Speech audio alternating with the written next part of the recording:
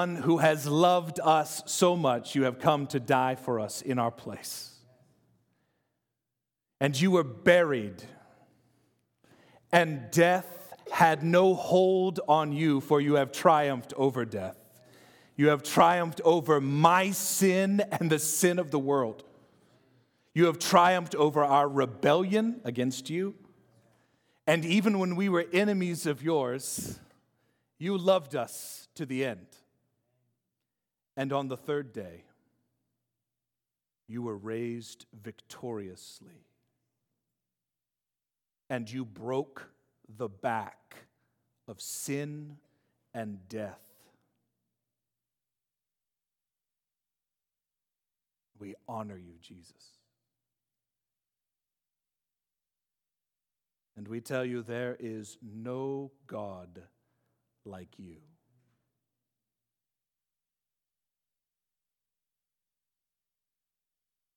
And there is no other name that we can speak or trust by which we can be saved, but the name of Jesus.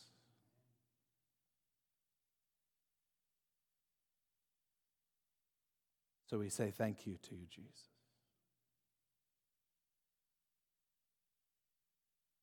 Thank you, thank you, thank you, thank you. We honor you.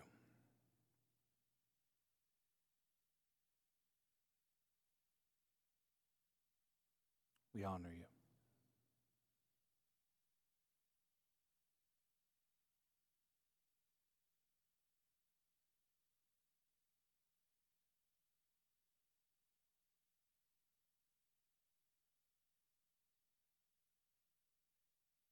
You are the King of MCC. And you are the King of this service right now.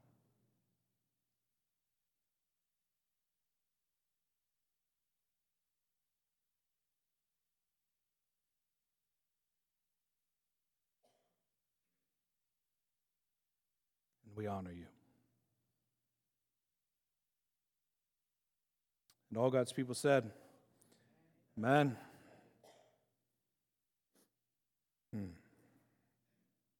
You know, it's interesting. I've been preparing this week on a message entitled Order in Worship. And it's funny, we can do all kinds of prep for messages. We can prep sermons. We can have a lot of thoughts and illustrations. But you know what brings the best order to worship? Is when we see Jesus as he truly is. When we get low and he gets to be king. Over our songs, over our messages, over our structures.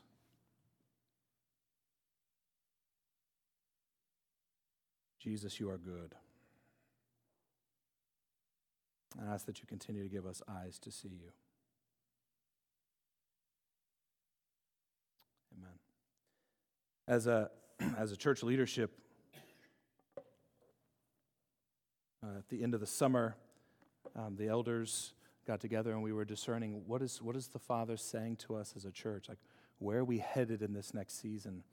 And the primary large umbrella item was a phrase that we're using, which is show us who you are. That the Father is asking MCC to be driven by a prayer to the Father that says, we want to see you. We want to know who you are. We want to experience you. We want to live our lives according to the way you are. And what's thrilling about that is we are seeing the Spirit do that in our midst. Where there is a growing hunger and desire for Jesus among us. So I'm thrilled by that and encouraged. And I ask for Jesus, I say, more, come more. Give a greater hunger to this church. Give a greater hunger to our leaders. Give a greater hunger to our congregation. May we not be fat on the world, but may we be hungry for you, Jesus.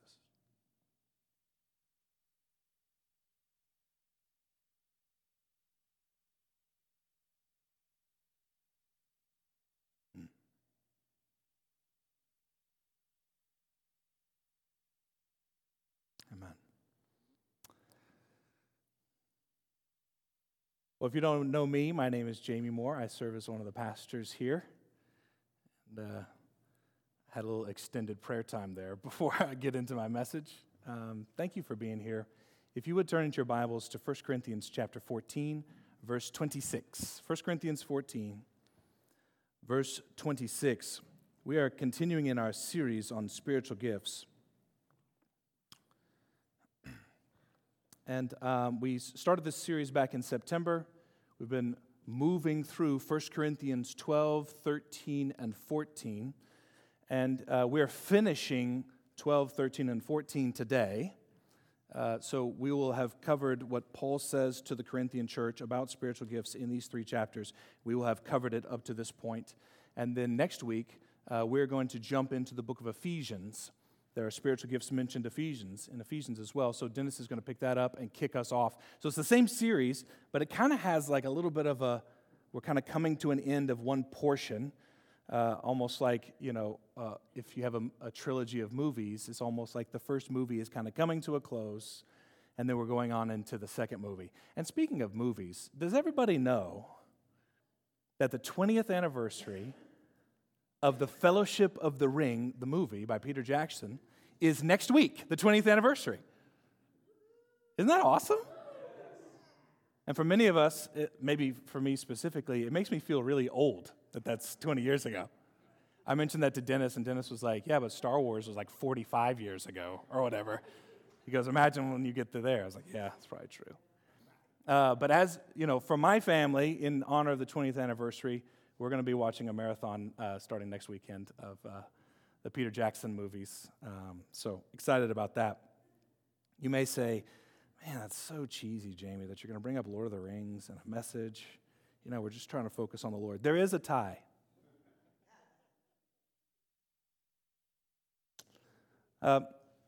It's interesting. The first movie is called Fellowship of the Ring. And every great story, if you notice, there is a hero, but the hero always has a team around them. You notice this? In great stories. And even great stories that have captured the imagination of our current culture right now, like superhero movies, what has drawn such attention is the fact that there'll be a team of superheroes working together, right? Like the Avengers. And in Fellowship of the Ring, there's a fascinating moment where Lady Galadriel has met this fellowship, and she gives each of them gifts. Y'all know this? Remember this?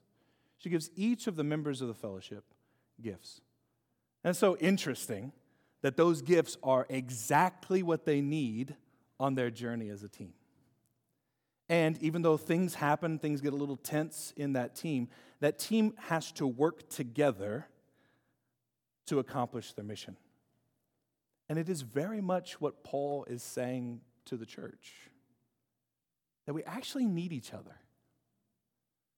And the Spirit of the living God has actually gifted us individually, uniquely, with gifts that if we don't use them, the entire team suffers. So I just want to say to you right now, if you are not using your gifts here and in your spheres of influence, the kingdom of God is less than it could be.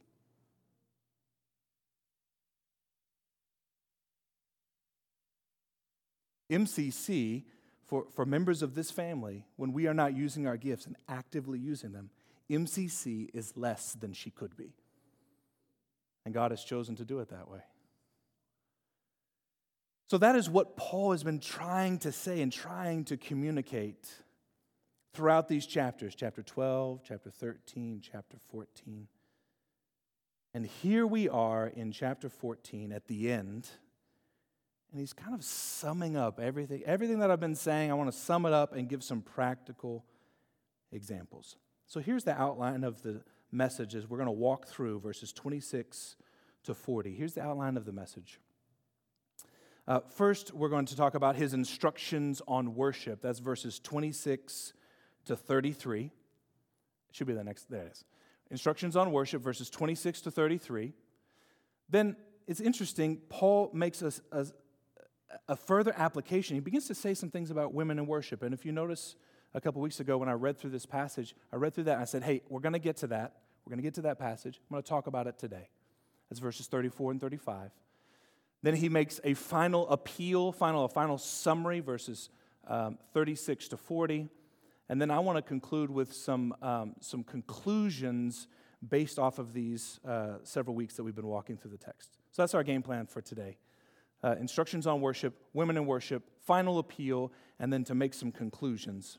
And then we'll go from there. Does that sound good? Okay, let's jump into the text.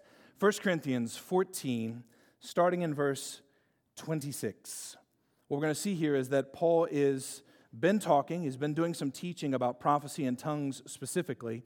He gets to verse 26, and he begins to, like every good preacher, he's like, okay, let's apply this. What would this look like? I've taught a lot of things, but what would this look like in a congregation? What does your worship need to look like and feel like? What are some things, Corinthian church, that you've been doing that are counterproductive to the building up of this church family? And let me give you some instructions in this area. So Paul sets forth his main principle for worship in verse 26. He says, "What then, brothers and sisters?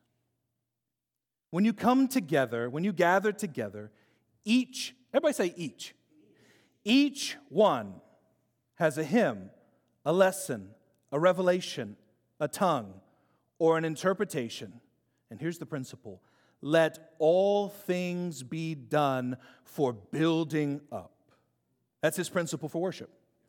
Let everything if you're going to gather together as a church family, everything that happens is to be for the building up of the body. To build up, to encourage. That's his main principle. And what he's about to do is he's going to then take three issues or three situations and apply those three situations to this principle. He uses the issue of prophecy, of tongues first, then prophecy, then a specific situation that's happening with regarding women in this congregation. I want you to see that. So the principle is, when you gathered, let everything be done for building up, and then he's going to go from there, starting in verse 27, he's going to talk about three things. 1, the gift of tongues. 2, the gift of prophecy. And 3, a situation with women in the church. And he's applying this principle to those three areas. So I'm trying to help you see what he's doing in the text as we walk through it. So here we go. Let's read verse 26.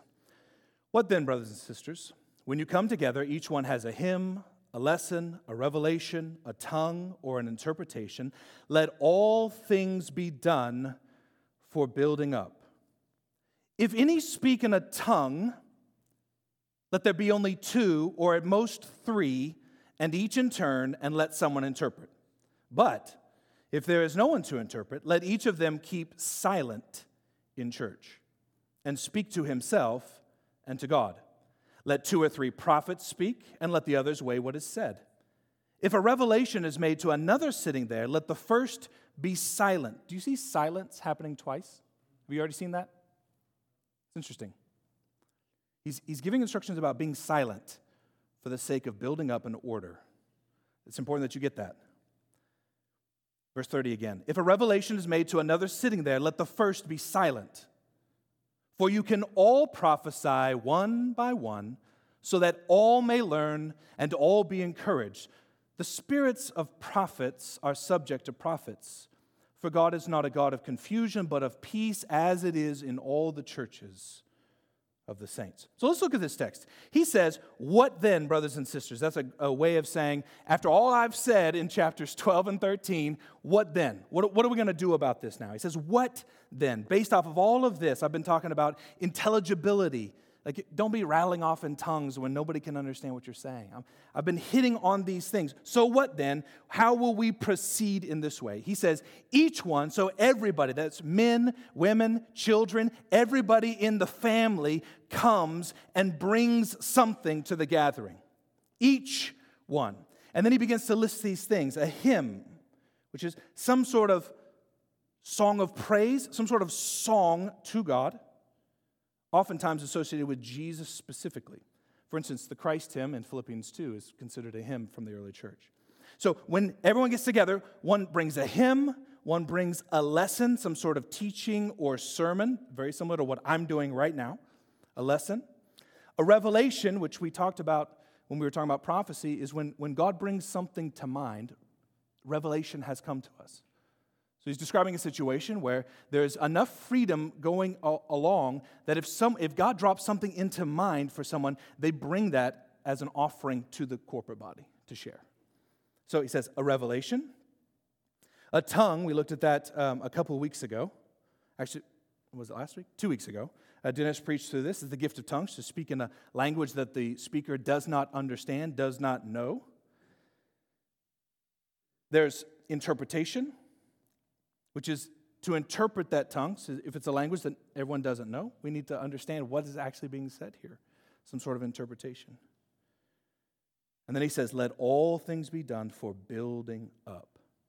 Now, it's interesting, all throughout this, and we haven't really verbalized this explicitly, but in all the epistles, and certainly this epistle, these are letters from the Apostle Paul writing to people, and he's addressing specific things, right? And sometimes we have to kind of fill in the gaps on, like, what's he saying here? You know what I'm saying? Like, imagine if I texted something to Jess, and then 2,000 years later, people are reading that text in a different language, and they don't know the context of Southwest Ohio. Y'all understand what I'm saying? Like, if I text something to Jess, like something like this, sick 'em bears, right? Like, watch out for bears. They're going to get your Sooners, right, Kevin? Like, if I texted that to Jess, and then, yeah, I'll be sleeping on the couch. 2,000 years later, in a different culture, in a different language, can you imagine somebody that looks at the text between, not that, they're going to want my text, but you know what I'm saying, that they grab the text and they go, okay, sick 'em. Sick 'em. Like, they have no concept of collegiate football. They have no concept of the Big 12 champions, Baylor Bears. They have no concept of these things, right? And they look at it and they go, sick 'em. They're like, okay, sick. It sounds like the word for infirmity. Oh, infirmity. Sounds like, okay, this comes from the root of infirmity. So he's saying that there's going to be sick bears. There's going to be sick bears. There's going to be sick bears in Southwest Ohio. There's going to be can you see how this goes? People start to come up with all kinds, because they don't know the context. Oh, obviously in the year 2021, there was an infestation of sick bears in Southwest Ohio. It's just a dark season. It was a dark season. And this husband, he's just texting to his wife, like, watch out for those sick bears in Southwest Ohio. The truth of the matter is, when I send a text, and when Paul writes a letter to Corinth, he's not explaining all of the things, because they already know all the things. The church in Corinth knows exactly what Paul is saying when he writes these words. And so for us, we've got to do a little bit of contextual work to fill in some of these gaps. So one of the gaps is, you can see from the way he's attacking tongues, we can fill in the gaps there to say, it seems like something is happening with tongues and with prophecy. Because remember, he says, let 2 or 3, but that's it. And then make sure you interpret. So to fill in the gaps, you could kind of see a situation where people are coming in, speaking in tongues for like 30 minutes. And then another one runs up and goes, oh, you think you're that good because you have that gift? Here we go. And then they're speaking in tongues. And then another one gets jealous and comes up, hey, I got this gift too. I'm pretty important. You see what I'm saying? And then you can see how Paul would say, hey, let two or three, and then interpret these things. Stop being wild. Stop being out of order in your service. Same thing with prophecy. He says, let two or three prophets speak, but then you need to test it. And you can see a scenario where individuals would walk up and be like, thus saith the Lord, and then they say something, and everyone's like, I don't think that's from Jesus. He's like, no, it is, because I'm speaking for... You see? You can see this scenarios playing out. It says what's important is that we're not speaking in tongues to make ourselves look good, but to build up the body. That's why it needs to be interpreted so people can understand what's being said. And we're not prophesying in such a way that implies that we're the only ones that get to hear from God and no one else can be built up or encouraged. It needs to be weighed. It needs to be tested. So I'm hoping that you're seeing this thing happening, and I'm making that because it's going to set us up for later in verses 34 and 35. Okay, so he continues on. And he begins to address these situations. He starts with tongues. Verse 27. If anyone speaks in a tongue, let there be only two or at most three, and each in turn, and let someone interpret. But if there is no one to interpret, let each of them keep silent in church and speak to himself and to God. So he speaks very specifically about those who have the gift of tongues in this community. He says, hey, if there's no one there to interpret, then you need to be silent. Because what's more important is the building of the church, not that you get to speak in tongues. Does that make sense? That's the value. So it's an interesting balance that he's playing with, because he's playing with freedom, which is each one of you comes and brings something. He's playing with freedom and order and structure at the same time. He's like, because if I say, let's go freedom, everybody brings whatever. Well, if everyone just stands up and just starts saying a bunch of stuff, then we're not built up because we don't know what everyone's saying. So he's got this dynamic of freedom. Everyone comes, brings something, and share. And order, which is, hey, the tongues people are getting a little bit crazy, so let's just do two or three, and let's interpret it. And the prophets, it's a little bit much, and they're not letting anyone test their prophecies. Let's let two or three, and then let's test it. Does that make sense, what I'm saying? And so when we go to apply something like this, we have to ask ourselves, okay, if you apply a text like that, instructions on worship, we've got to ask a couple of questions about our context. Is our church prone to too much freedom or too much order?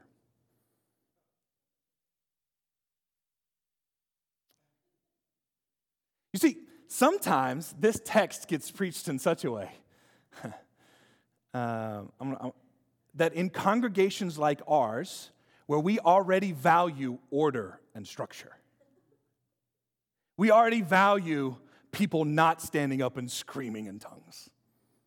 We already value these things. Sometimes it's difficult for us to apply a text like that. Are y'all hearing what I'm saying? So it could be, I'm just going to submit this to us, that the heavier application for us as a church family is less on the orderliness of the service, and more on everybody gets to play and be involved. Are y'all hearing that? Because when you come to the text, God is doing all kinds of things to apply text to individuals and churches. And there are some churches that need to hear the order piece and be pushed on that. And there are some churches, I would submit ours, that needs to be pushed on the other side, which is there a freedom for everybody to be involved when we gather? Now, that being said, MCC, we actually do have opportunities and places. For instance, Wednesday nights. On Wednesday nights, we've been practicing this, where there's been there's open mic, there's open freedom for people to share. And in fact, this last Wednesday, we had tongues spoken, actually 4 tongues spoken and interpreted last Wednesday night. Because we're trying to obey the text. That's what he said to do. So we're trying to obey the text. Another spot, small groups. And small groups typically would resemble what Paul is describing here, which is home churches in Corinth. Small groups would approximate much more what Paul is describing here. A family environment, we're eating together, and then people are coming and sharing. coming and bringing their gifts. So I want to push, yes, order and worship. Yes, that is true. But for our church family, it's almost like we need to push more on, is there enough freedom and space when we gather together that people are able to share beyond just standing here? So the elders are actually processing through that. Like, what does that look like? And we don't really have any answers yet, necessarily. We know there's spots on Wednesday nights. We know that small groups can do that. But we're asking the question for Sunday morning gatherings, do we need to create space? And that's an open question at this point. We're meeting in 2 Mondays to discuss that and just talk through, do we need to make more space, to open up space for this environment? Now, what I will say is this. Right now, everybody in this room has the freedom, and we haven't really articulated this, but I want to articulate it now. Everybody here in this room on a Sunday morning has the freedom to come to Dennis or myself or to Raz, the three of us, and say, I think God is saying this for today. You all have the freedom to do that. And one of the three of us will be sitting right here. So you have that freedom. I want to give permission. You gather on a Sunday morning. You see one of the three of us sitting right here, just to come up, tap on the shoulder. In fact, that already happened. Where's Julie? Julie. We're gonna do that here in a second. Julie came up to me, tapped my shoulder, shared something with me. That was it. So that is already on the table. So I just want everybody to know that. And just to push a little bit more, to ask yourself individually, when you think about gathering with the body that is Marymount Community Church, when you're getting into the car, you're coming to a place to gather, whether it's small group Wednesday night, but specifically Sunday morning, in your mind, do you see yourself as a contributor or a consumer?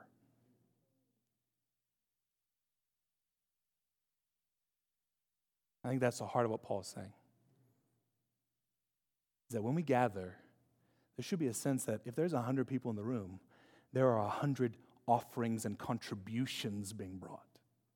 And by the way, I'm not just talking about money when I say offering. I'm talking about an offering of a lesson or a revelation or a tongue or an interpretation or a prophecy. Does that make sense? So I want to encourage us. And it could be that because of the nature of Western church, where it's very platform-centered, it could be that our structures have implied to you guys, be consumers only. That's entirely possible. In fact, I think it's very possible. But as leaders, we have to say we got to make space for everyone. And as members, I'm encouraging you to think of yourself as a contributor, not a consumer of religious goods on Sunday mornings.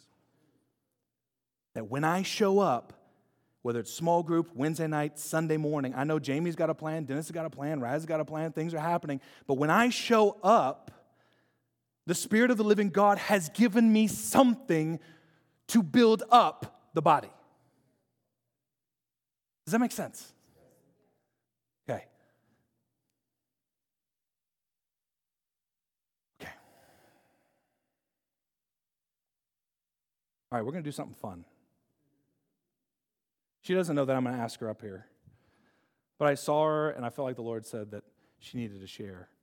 But Jackie Purcell, will you come up here for a second? This is going to be super fun. I'm so excited about this. Right here. Here's a microphone. She literally knows nothing about what I'm about to ask her.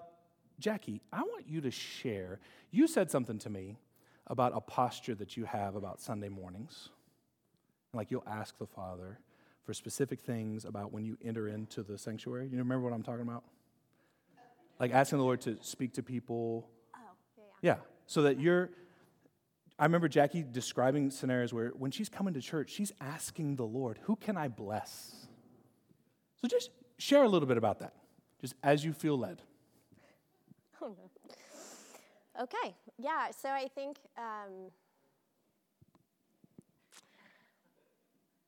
I definitely had years and years of coming to church and being a consumer and sitting my butt in a seat and just taking. And I had somebody disciple me for years, and they really shared with me that in not only church settings, but really any environment I'm in, a grocery store, a movie theater, a retail shop, going in and saying, what can I give? And Father, is there anybody here that you want to highlight to me, that you have a word for, a word of encouragement, a prophetic gifting, something prophetic word? Does somebody here need healed? And just somebody, does somebody need to experience your love today, Father? Mm-hmm. And then you've come on Sunday mornings and shared with people, right? I have. Yeah. Okay. I have. See, that wasn't painful, right? Awesome.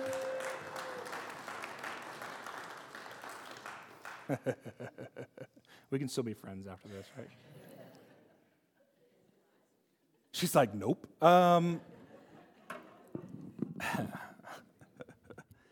But that's the kind of thing, when Jackie mentioned that, and she mentioned that maybe, I don't know, a month ago or so, and it just got me thinking, I was like, what would it look like if everybody in this church family, on the drive up, or if you're walking to church, you're actively asking Jesus, who do you want to bless through me today? And then when you walk into the building with the gathered body of Christ, you're intentionally looking for who the Father is targeting. I want to encourage and exhort you to do this. How can I speak in such a way? What is the Father saying through me to someone else to bless and build up? Is there some sort of tangible service that I can do that builds up this person or this body? Rather than thinking, it's Sunday morning, so this is when I come and sit and receive. Which is good. We can all receive. But imagine if we were also giving and receiving. Then all of us would be receiving times 100. Is it, like, it's actually utilitarian. Like, if you actually want to receive the most, then come and we're all ready to give. We will give 100 times more if there's 100 of us in the room. So I want to encourage and exhort that when you come to a small group, when you come to Wednesday night, come on Sunday morning, that you're on the lookout for how Jesus wants to move through you to build the church. Okay. So, Paul's main point, when you gather together, each one is bringing something, and let everything be done for building up. And then he addresses the gift of tongues. Make sure it's interpreted so people can be built up and they understand. With prophecy, make sure it's weighed and tested so that we're sure this is the Lord speaking, so that we're being built up and it's not some sort of arrogant show prophet thing. And then he addresses the third issue, and that's our second point that we're looking at, which is women. Women in worship. Let's look at verses 34 and 35. Let's look what Paul says. Remember his agenda. He's addressing orderliness and building up the church. Verse 34. It says, the women should keep silent in the churches, for they are not permitted to speak, but should be in submission, as the law also says. If there is anything they desire to learn, let them ask their husbands at home, for it is shameful for a woman to speak in church. Now, a lot of different people throughout the history of the church have tried to interpret this passage and figure out what exactly is Paul saying. And the primary problem is that if we take the text at face value, it looks like what Paul is saying is that literally there should be no vocalization. There should be complete silence by all women in every church at all times. That's what it looks like. When we look at the text, that's what it looks like. The problem with that is, if Paul means that, complete silence in every church at all times, if Paul means that, Paul is already contradicting himself in this chapter. He is also contradicting explicitly, because you could say, well, he doesn't say anything about men or women in this chapter other than here. That is true. But he explicitly contradicts himself in chapter 11. So in chapter 11, this is 1 Corinthians 11, verses 4 and 5. He's discussing another cultural artifact, which is the issue of women wearing head coverings. This is 1 Corinthians 11, verses 4 to 5. He says, "Every man who prays or prophesies with his head covered dishonors his head, but every wife who prays or prophesies with her head uncovered dishonors her head, since it is the same as if her head were shaven." So did you see what he just said? He grants the fact that there are females that are praying and prophesying. That's what he said in that text. You saw it? He's making comment about social clothes, the social acceptability of what we're wearing when we gather. I'm making a contextual leap to 2021 Southwest Ohio. He's talking about head coverings. For our culture, that would be wearing appropriate clothing when we gather. And he says, hey, when ladies are praying or prophesying, they need to be dressed in appropriate clothes, is what he just said. So how can they pray and prophesy, which, by the way, are verbal things? And then he turns around at the end of chapter 14 and says, complete silence. So you can see the tension that we have here. He must not be saying all women in all churches must be completely silent. He can't be saying that, or he would contradict himself in chapter 11 and all throughout chapters 12, 13, and the beginning of 14. Is that clear? That makes sense? Still doesn't resolve what he's saying, but I just want to lay the groundwork for that. So, what then could he be talking about here? Some people have said a couple of things. Some people say, well, this is not original Paul, so we don't need to pay attention to it. That's a little much for me. There are textual issues in some manuscripts. These verses go at the end of verse 40, and some of them, they're right where we have them in verse 34, right after verse 33. So there's textual issues, so people try to get around that and try to, discount God's word by saying, well, that's not Paul, so we should just ignore it. I don't think we can play that game. 2, some people say, well, it should be complete silence. I know he said this in chapter 14. I know he said it in chapter 11. It should be complete silence. And there are congregations, there are Christian communities that do this. There's a hat that needs to be worn and complete silence. I don't agree with that interpretation based off of what I've said from these 2 chapters. And oh, by the way, as a church family, we don't hold that interpretation either. Another option could be, well, maybe he's talking about women prophesying or judging the prophecies, because he had just got done talking about prophecy. But it's interesting, as a solution to all this, he says they should go home and ask their husbands at home, which is a strange thing to say if it's about prophecy, because he said you all may prophesy, right? So it would be a strange thing to say that you need to go home and ask questions about something that everybody would be able to do. You all may prophesy. And it's entirely possible that you have a husband that doesn't have prophetic gifts and a wife who does. So how would it help her, if she's gifted in prophecy, to ask her husband something that he may not have that gift, may not understand it? So I don't really think that really works. So an interpretation that I'm holding to is that there must be some sort of specific thing that's happening in this church that's causing issues here. Again, issues of disorder and not building up the church.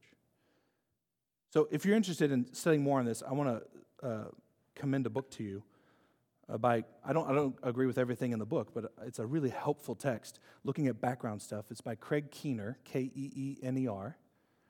It's called Paul, Women, and Wives. It'll be a very, very helpful text just to understand a little bit of the background of what's happening in this part of the world.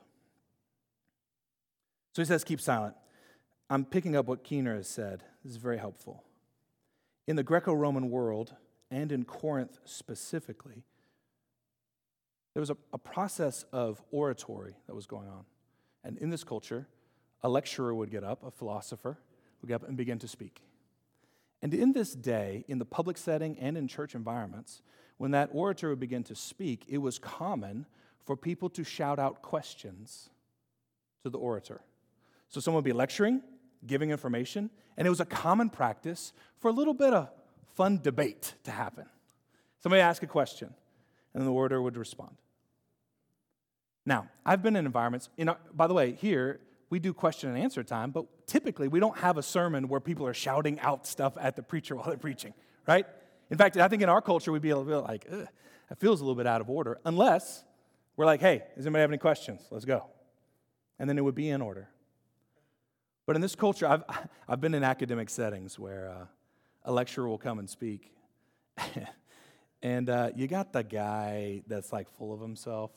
I know you're surprised by that in academic settings, that there be people that are full of themselves. And he gets up, because the lecturer has just given this lecture, and he gets up, and he begins to pontificate about how smart he is, and then never asks a question, right? And then sits down, and the lecturer is like, what? Is there a question in there? Because it's not like you just talked to me for 5 minutes. The other thing that happens in some academic settings, and some of you have experienced this, the teacher says something, and then somebody asks a question. Have you ever had that person who asks a question that refers to something the teacher said 15 minutes ago? Has anybody ever had that experience? And you're sitting there, you're like, what is wrong with that person? Why are they? We already covered that. Or you got the person that asks a question that is so uninformed that everyone goes, oh my gosh, can you believe they're asking this question? I can't believe it. And it creates a little bit of a sense of like, stop talking. Like if you don't know what's happening, stop talking. Because it's making it awkward in the room. Someone's talking about one issue, we've already addressed something else, and that thing gets addressed again. So at Greco-Roman times and in Corinth, this would regularly happen. It sounds like it's also happening in Corinth, in the churches, where someone's teaching and preaching, and people are asking out questions, and it's completely appropriate. Now, here's what Keener says. It's very fascinating. In this culture, women were not educated, and they were not trained in this sort of debate. Now, to say they were not educated is maybe a little bit overstatement. There was some education for females, but not in the same way that there was for men. So you can imagine a situation, and Jewish culture is the same way. Men were trained in Torah far more than women were in this culture. So you can see a scenario where someone is lecturing and speaking about the things of God, and you got half the group has been trained in Torah and knows what's going on and is able to ask questions, and there's not like a weird feeling going on. Like, oh, okay, that makes sense. And then you got others who have not been trained.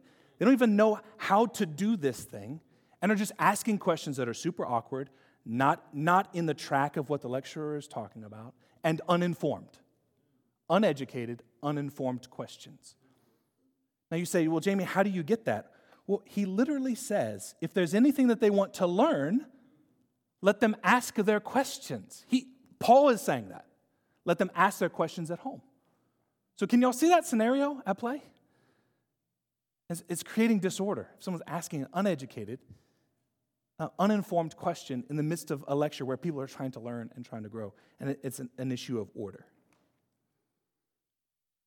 So when we look at this text, Keener says this, super helpful. He says, when Paul suggests that husbands should teach their wives at home, his point is not to belittle women's ability to learn. To the contrary, Paul is advocating the most progressive view of his day. Despite the possibility that she is less educated than himself, the husband should recognize his wife's intellectual capability and therefore make himself responsible for her education so they can discuss intellectual issues together. I mean, there are people who wrote about women in this time period. They're like, why would we teach them? Like, they literally can't understand this stuff. Now, obviously, that's a backwards thing, and it's not helpful. But can you see an environment where Paul says, actually, they can learn. Go home and talk through it. Hubby's going to Torah class. He's learning this stuff. She needs to learn as well. She doesn't have a structure right now where she can learn. A short-term solution, this is a great short-term solution to learn. Does that make sense? I know it feels weird in our culture because we got ladies running around with PhDs, and you got guys who don't know much of anything. And I'm not saying all the time, but it's a completely different culture than here. He goes on. Paul's point is that those who do not know the Bible very well should not set the pace for learning in the Christian congregation. They should instead receive private attention to catch them up to the basics of Christian instruction that the rest of the congregation already knows. In Corinth, the issue had come to a head with uneducated women interrupting the scripture exposition with questions. Paul suggested a short-range and a long-range solution to the problem in his instructions on how to bring order back to the Corinthians church services. The short-range solution was that women were to stop interrupting the service, and the long-range solution was that they were to learn the knowledge that they had been lacking. So we got to ask the question, okay, how do we apply this text in our culture, right? In our church? How would you apply this text? Well, I would say, if male or female, if you're coming in and it's hard to even apply this because we don't have this environment where people are asking questions in the middle of a message time.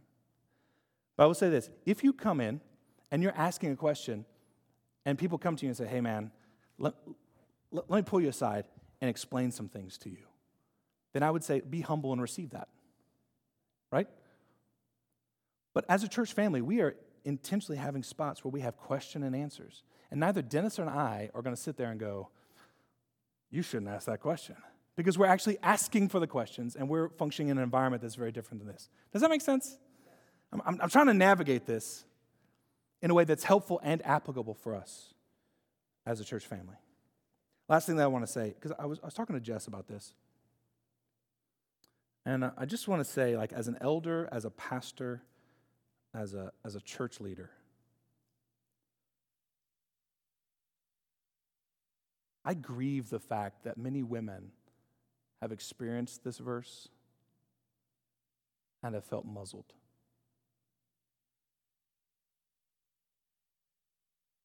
I grieve that. I don't think it's right, especially when we're thinking about context here. So I grieve that for you and with you. And as a leader here, I want to tell you that you have permission to speak.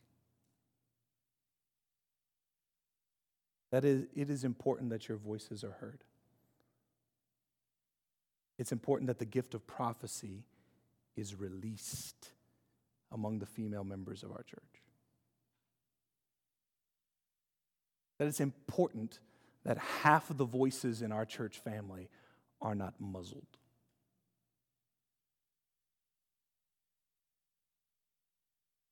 And something that, it's hard for me to completely understand because of my positions in churches. I acknowledge the fact that the enemy has done damage to a lot of our ladies. And implying that if you speak, you are somehow disobeying the command of God. And I want to say to you, you are not.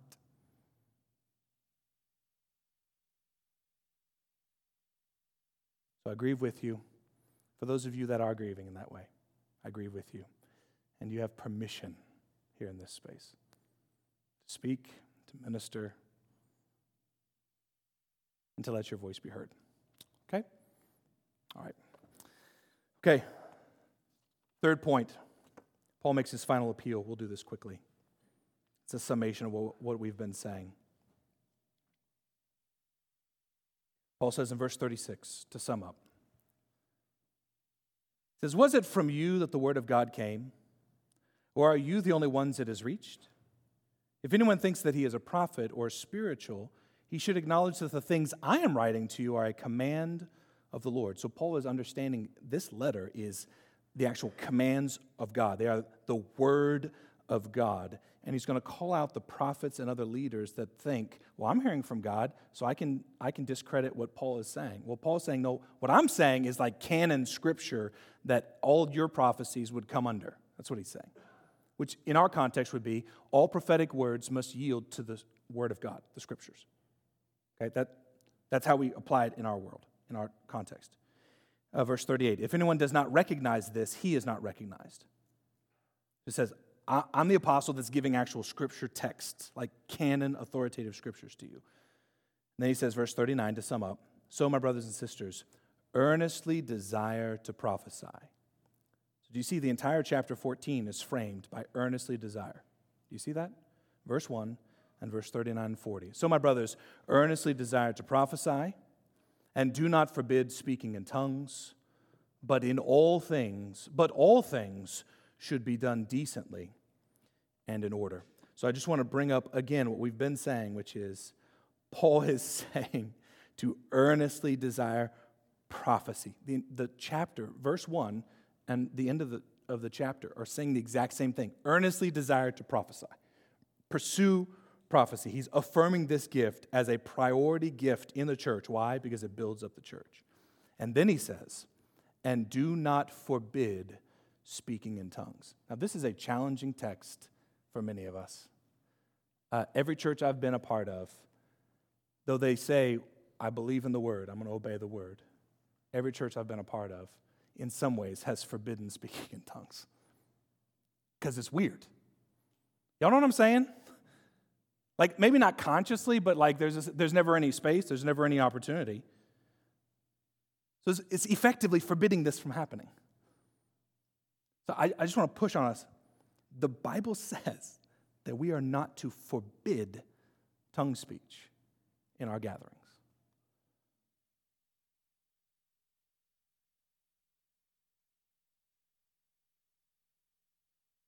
And it's funny, the verb to forbid, there's a wide gap between, some people hear that and they're like, well, I don't forbid it.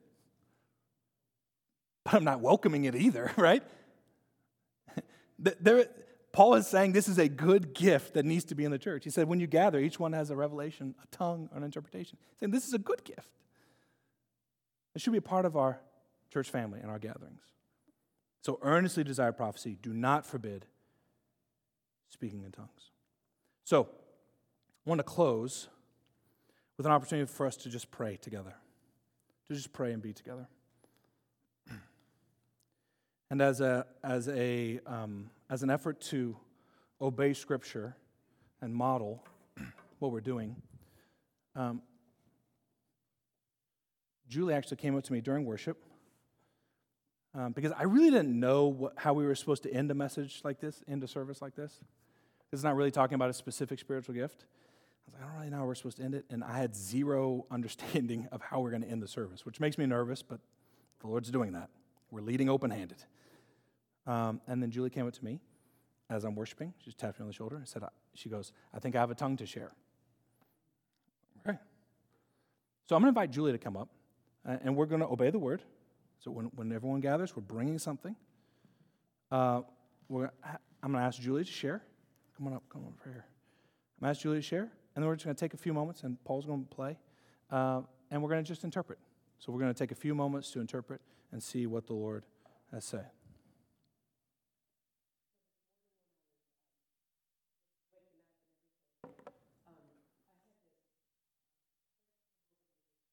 Just gratitude for this church body and just what everybody has done this week and the last 2 weeks that we've been sick. And there's been such an outpour of love and food and just so much kindness given to us. The elders came over and prayed for us. And I was overcome by the love in this church. And so out of that, I just started worshiping God, and it was the only expression I could give to how I felt. So I was worshiping God, and I was just thanking Him for that, and I just really spent some time worshiping. And so out of that, I felt like the Lord said, share a tongue this morning. And I knew that it was God because I didn't want to do it. And that's the first sign you're like, oh no, please, like if you want to do it, then that's good. But if you don't want to do it, then that's probably even better. So I don't want to do this, but I feel like it's an expression of obedience to God and just the gratitude. So I wanted you to know what the attitude of my heart was when I was getting this word from the Lord to pray in a tongue. So.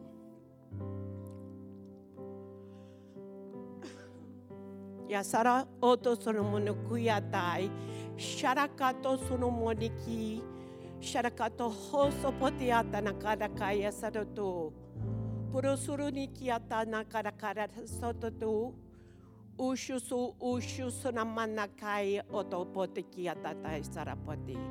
Shanahai to koto suruputuya yanakai hatato. Yanahai to kopoto to sarapeni kiata. Amen. Beautiful, beautiful, beautiful. Thank you for sharing, Julie. Okay? I'm going to take a few moments in prayer, asking the Lord for an interpretation. If you have an interpretation, I'd like for you to just come up and share it, and then we will weigh and test that. So let's enter into a time of prayer.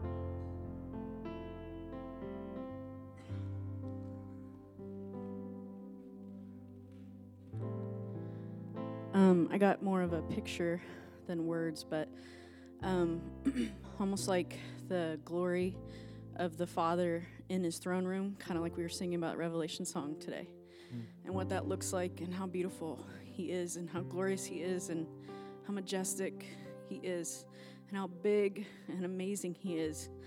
But then a switch also into how he loves us individually and perfectly. And how he can do both of those things at the same time. So just like a praising of the Father and his glory and his bigness, but then like that individual perfect love that he has for you and for me individually. It's good. It's good. It's good. Joel? I saw these words in like gold letters, glory, glory to the name of the Lord. Yeah. And it's along that same vein. And then there was another part. It's like, as the heavens are high above the earth, so far have I removed your transgressions from you. And I felt he wants to say that to some people here. It's good. It's good. It's good. Sherry? What I got was different from, so I don't know how this all works, but God does. What I heard at the very beginning was the cry of my heart is for my bride. And we are his bride. It's good. Yeah. Bella? Yeah, mine was similar to the first few. I just heard the Lord is my strength. The Lord is our strength.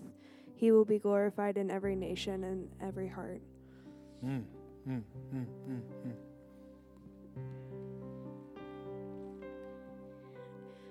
The Lord speaks to me in pictures, and I also got a picture, and it was of a deep burgundy velvet ribbon, and but it was covered with gold, and it was like for our enjoyment, that the Lord, like just like a Christmas decoration, only it's for our pleasure. And there was a second part to that I'm flooding and I can't remember. Sorry.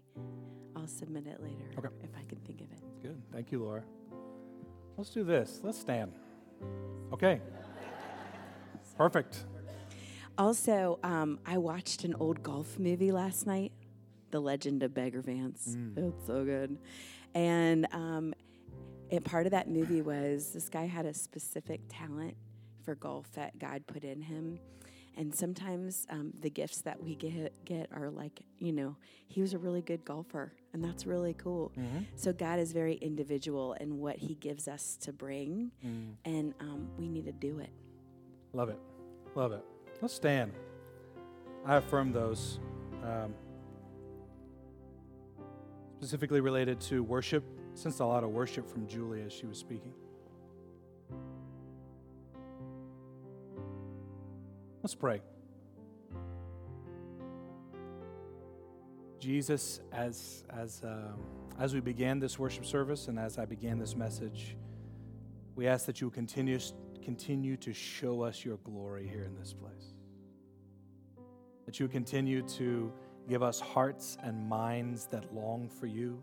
Give us hearts that burn with zeal and hunger for you, Jesus. Thank you for the way you've gifted this church family uniquely.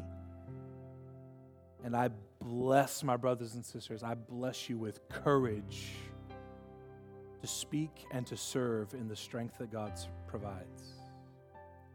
I bless you with courage to speak when the Lord is speaking to you for another person in love. I bless you. I bless you that you would be obsessed with a contributor mentality instead of a consumer mentality. I ask, Father, that you will help us as leaders to encourage this heart and to not discourage it through so much platform ministry. Would you give wisdom to the elders of this church? Jesus, we want to look like your bride who you lived and died and were raised for. And Holy Spirit, you are the sanctifying one who makes us like Christ, so we yield to you.